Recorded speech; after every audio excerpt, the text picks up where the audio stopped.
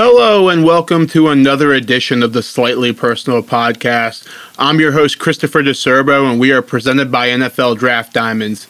Today, we were so lucky to be able to be joined by a talented defensive lineman at the University of Rutgers right here in our New Jersey backyard.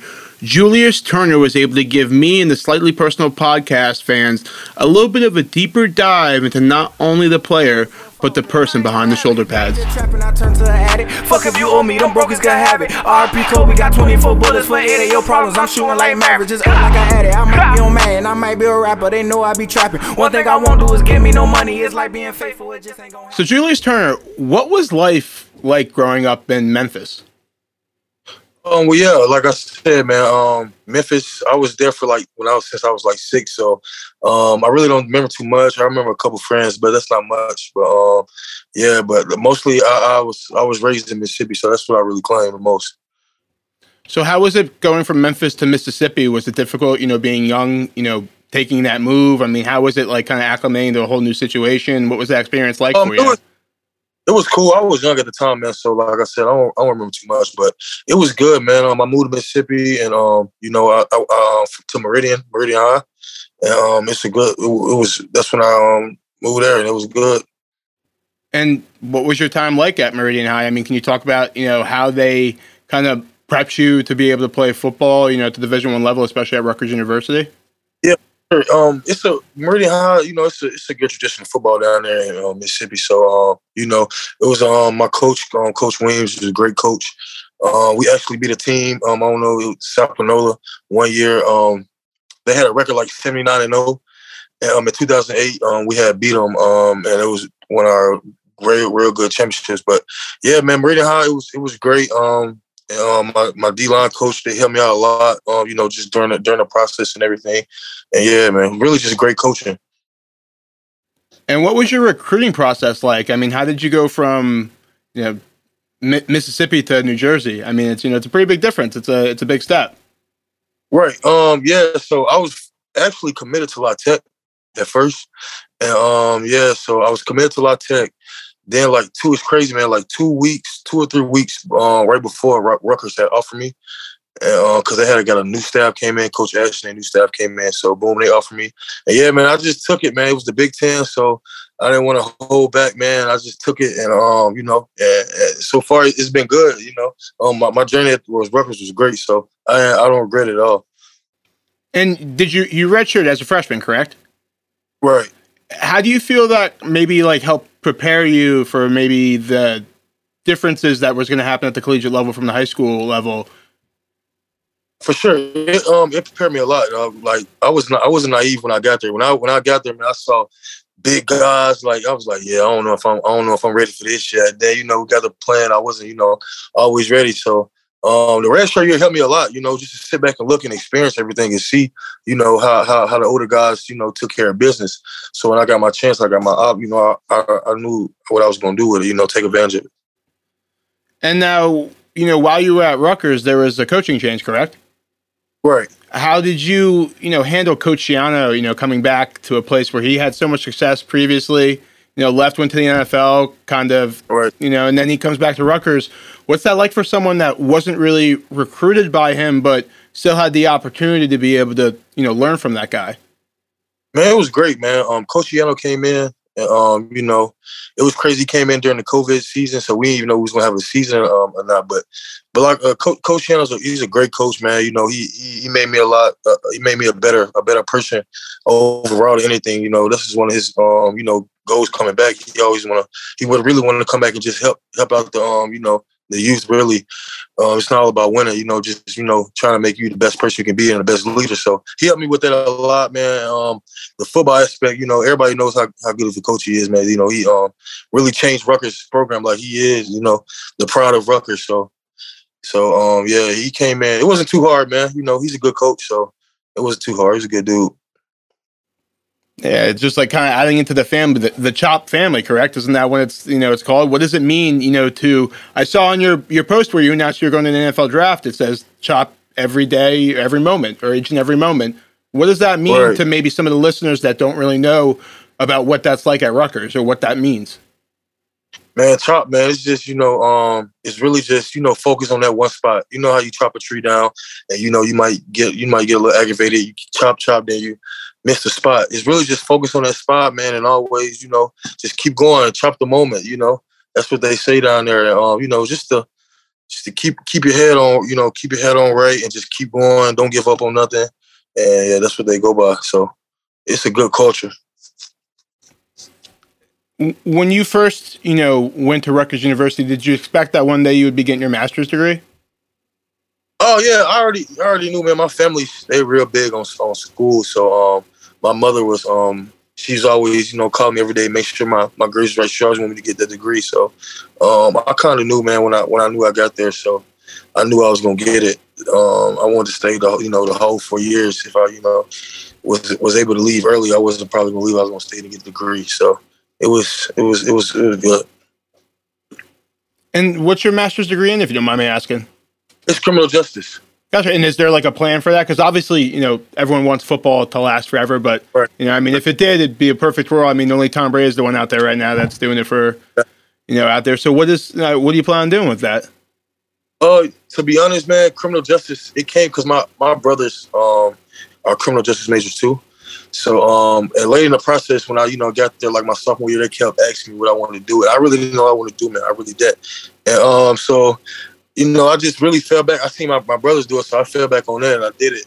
Not really saying I want to do nothing with criminal justice, but I know it's some, it might happen, it might not. But I really want to be more like a real estate agent or something like that, or entrepreneur. Make money in real estate, man. That's the way you make money nowadays.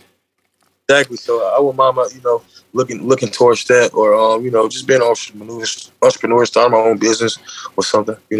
Yeah, I don't know if you saw. My girlfriend got me to start watching this one show on Netflix. It's called Selling Tampa. It's Chad Johnson's wife does like a Netflix show out there. It's just pretty funny. Like they sell like these multi-million-dollar houses and make like a 5% commission, which is like $200,000 on like that. And it's like, what? It's like, geez, it's like that's what I need to do, man. I'm waiting for that to happen.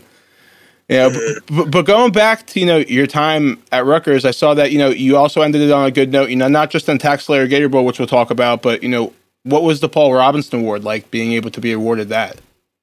Oh, it was great, man. Paul Robinson, he has a great history at Rutgers, being a first African-American football player at Rutgers. So he played, I think he did track. He did so much at Rutgers, man. So it was great getting the honor, just being under, having that award under the name, so it was good. And who's that award awarded to? What's what are the criteria you have to meet? It's best leadership on the field, off the field. Academics, hard work, dedication to just the program. Stuff like that to the most player. And going back to the football playing side of it, obviously you guys had the Tax Slayer Gator Bowl. It didn't go how you guys really wanted to, obviously. That might not go, but you also didn't think that you were going to have that game. Can you kind of run through what was like? I heard you guys were still practicing. I mean, what was like, they tell you your season's over, but your coach tells you your season's not. What's that like as a player? It was crazy, bro, because we was all on break. We was done. We had our little banquet, and that was it for us. And, I'm going back home to, just to pre-draft, the prep for the draft and stuff like that.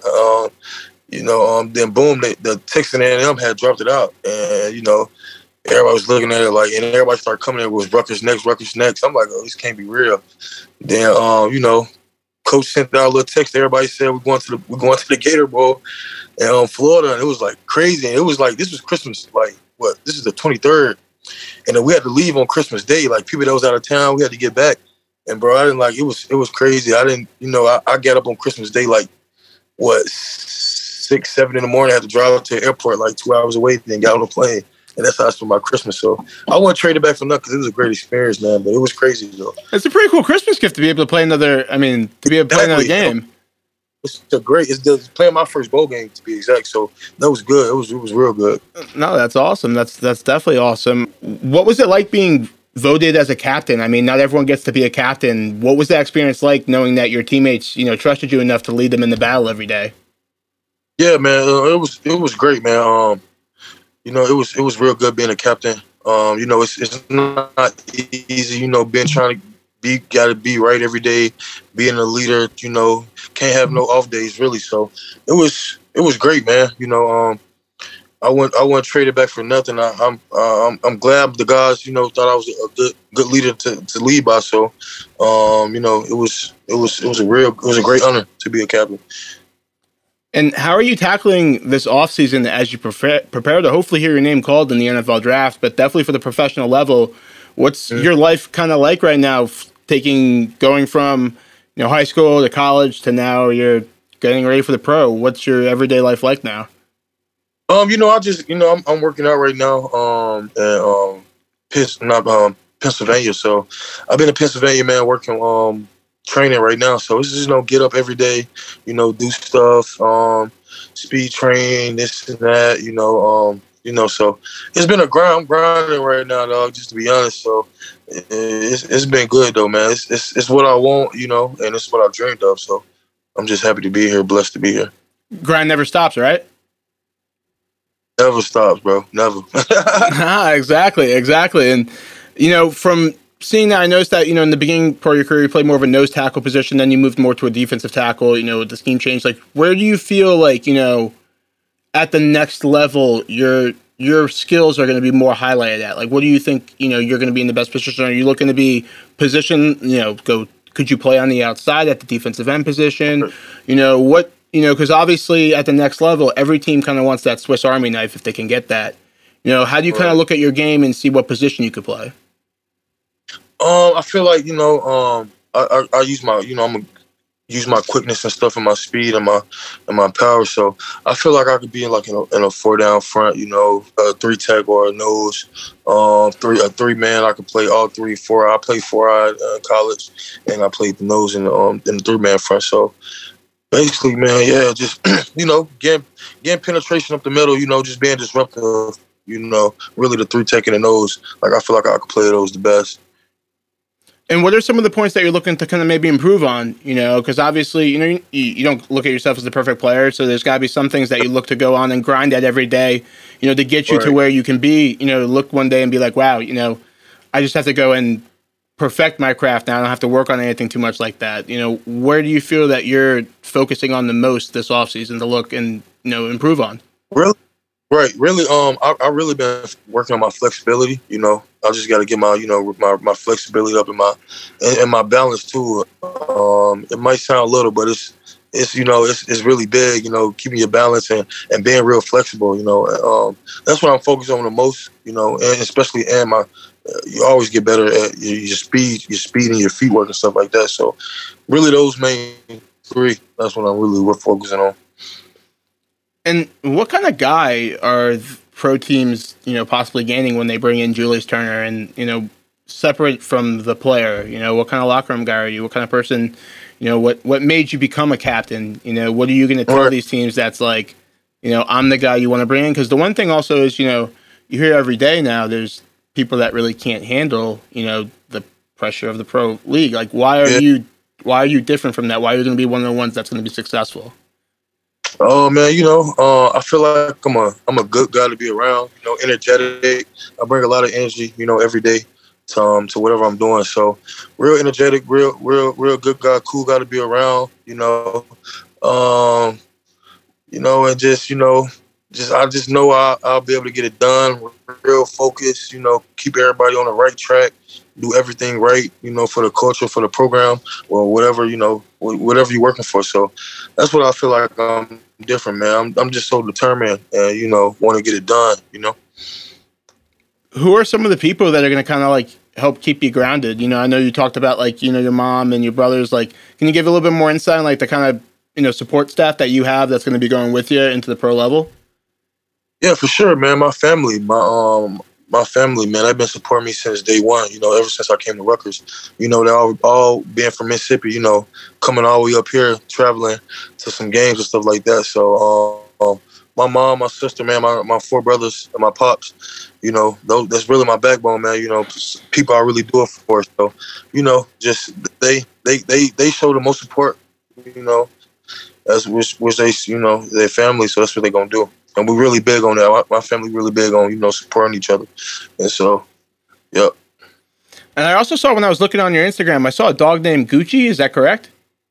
Yeah, I got a dog. I got a Shih Tzu Pomeranian, man. That's my boy. I got a dog too. I saw that dog. I was like, I gotta ask about the dog. I was like, you can't. Yeah. Especially if you're posting it underneath on your story. You want everyone to click on that, and you want everyone. So I had to bring it up and all that. How old's Gucci? You gotta give us a little what's. Yeah, Gucci, man. I got Gucci when he was like what, 2 or 3 months, and yeah, it's crazy, man. I had him since he was like 1. But when the COVID came, I didn't know like what I was gonna be able to do, and my brother was living it up here in New Jersey too. So and he was getting ready to move back to Mississippi for another job, and COVID was coming. We didn't know who was gonna have a season or not, and I know people. I used to let people keep Gucci, but COVID when it first came, everybody wanted to be really isolated about themselves. So I didn't have nobody to take care of them, so I just let him go back home with my mom and my pops, and they love him down there. So he been down there right now. I go back when I see him. He still remember me when I come to the door. He jumping happy and stuff like that. So it's good, man. That's really I call him my son for real. Oh, trust me, man. I know you feel like a parent, don't you? For real, I do, man. I've been through so much with him when he was younger. He was a puppy. He used to pee and boo-boo everywhere and stuff. So I really had to really take care of him. I feel like a real dad. My girlfriend gets mad because I got more pictures of my dog on my phone than I do of her and I. So she gets mad about that, and I'm like, but it's come on, it's my son. I mean, what do you want from me? It's like. Yeah. But Julius, I really do appreciate taking the time tonight to give me and the Slightly Personal podcast fans a little bit of a deeper look, at the player, and not only the player but the person you are, especially before you take the next step. I really do, look forward to hearing about your journey, man. Seeing, hopefully hearing your name called, and in April. I think that you definitely have the opportunity to do it, and you got a good head on your shoulders, man. I really do appreciate you taking the time today. Man, I appreciate you guys, man, having me here, man. Thanks a lot. Thanks, nigga. Hey, I keep a rack on my feet. I need a rack for a feet. I get some rats to my dogs. They wanna rap with some peas. Bitches be telling it all, and now your little bestie just got us some D. Niggas be telling it all.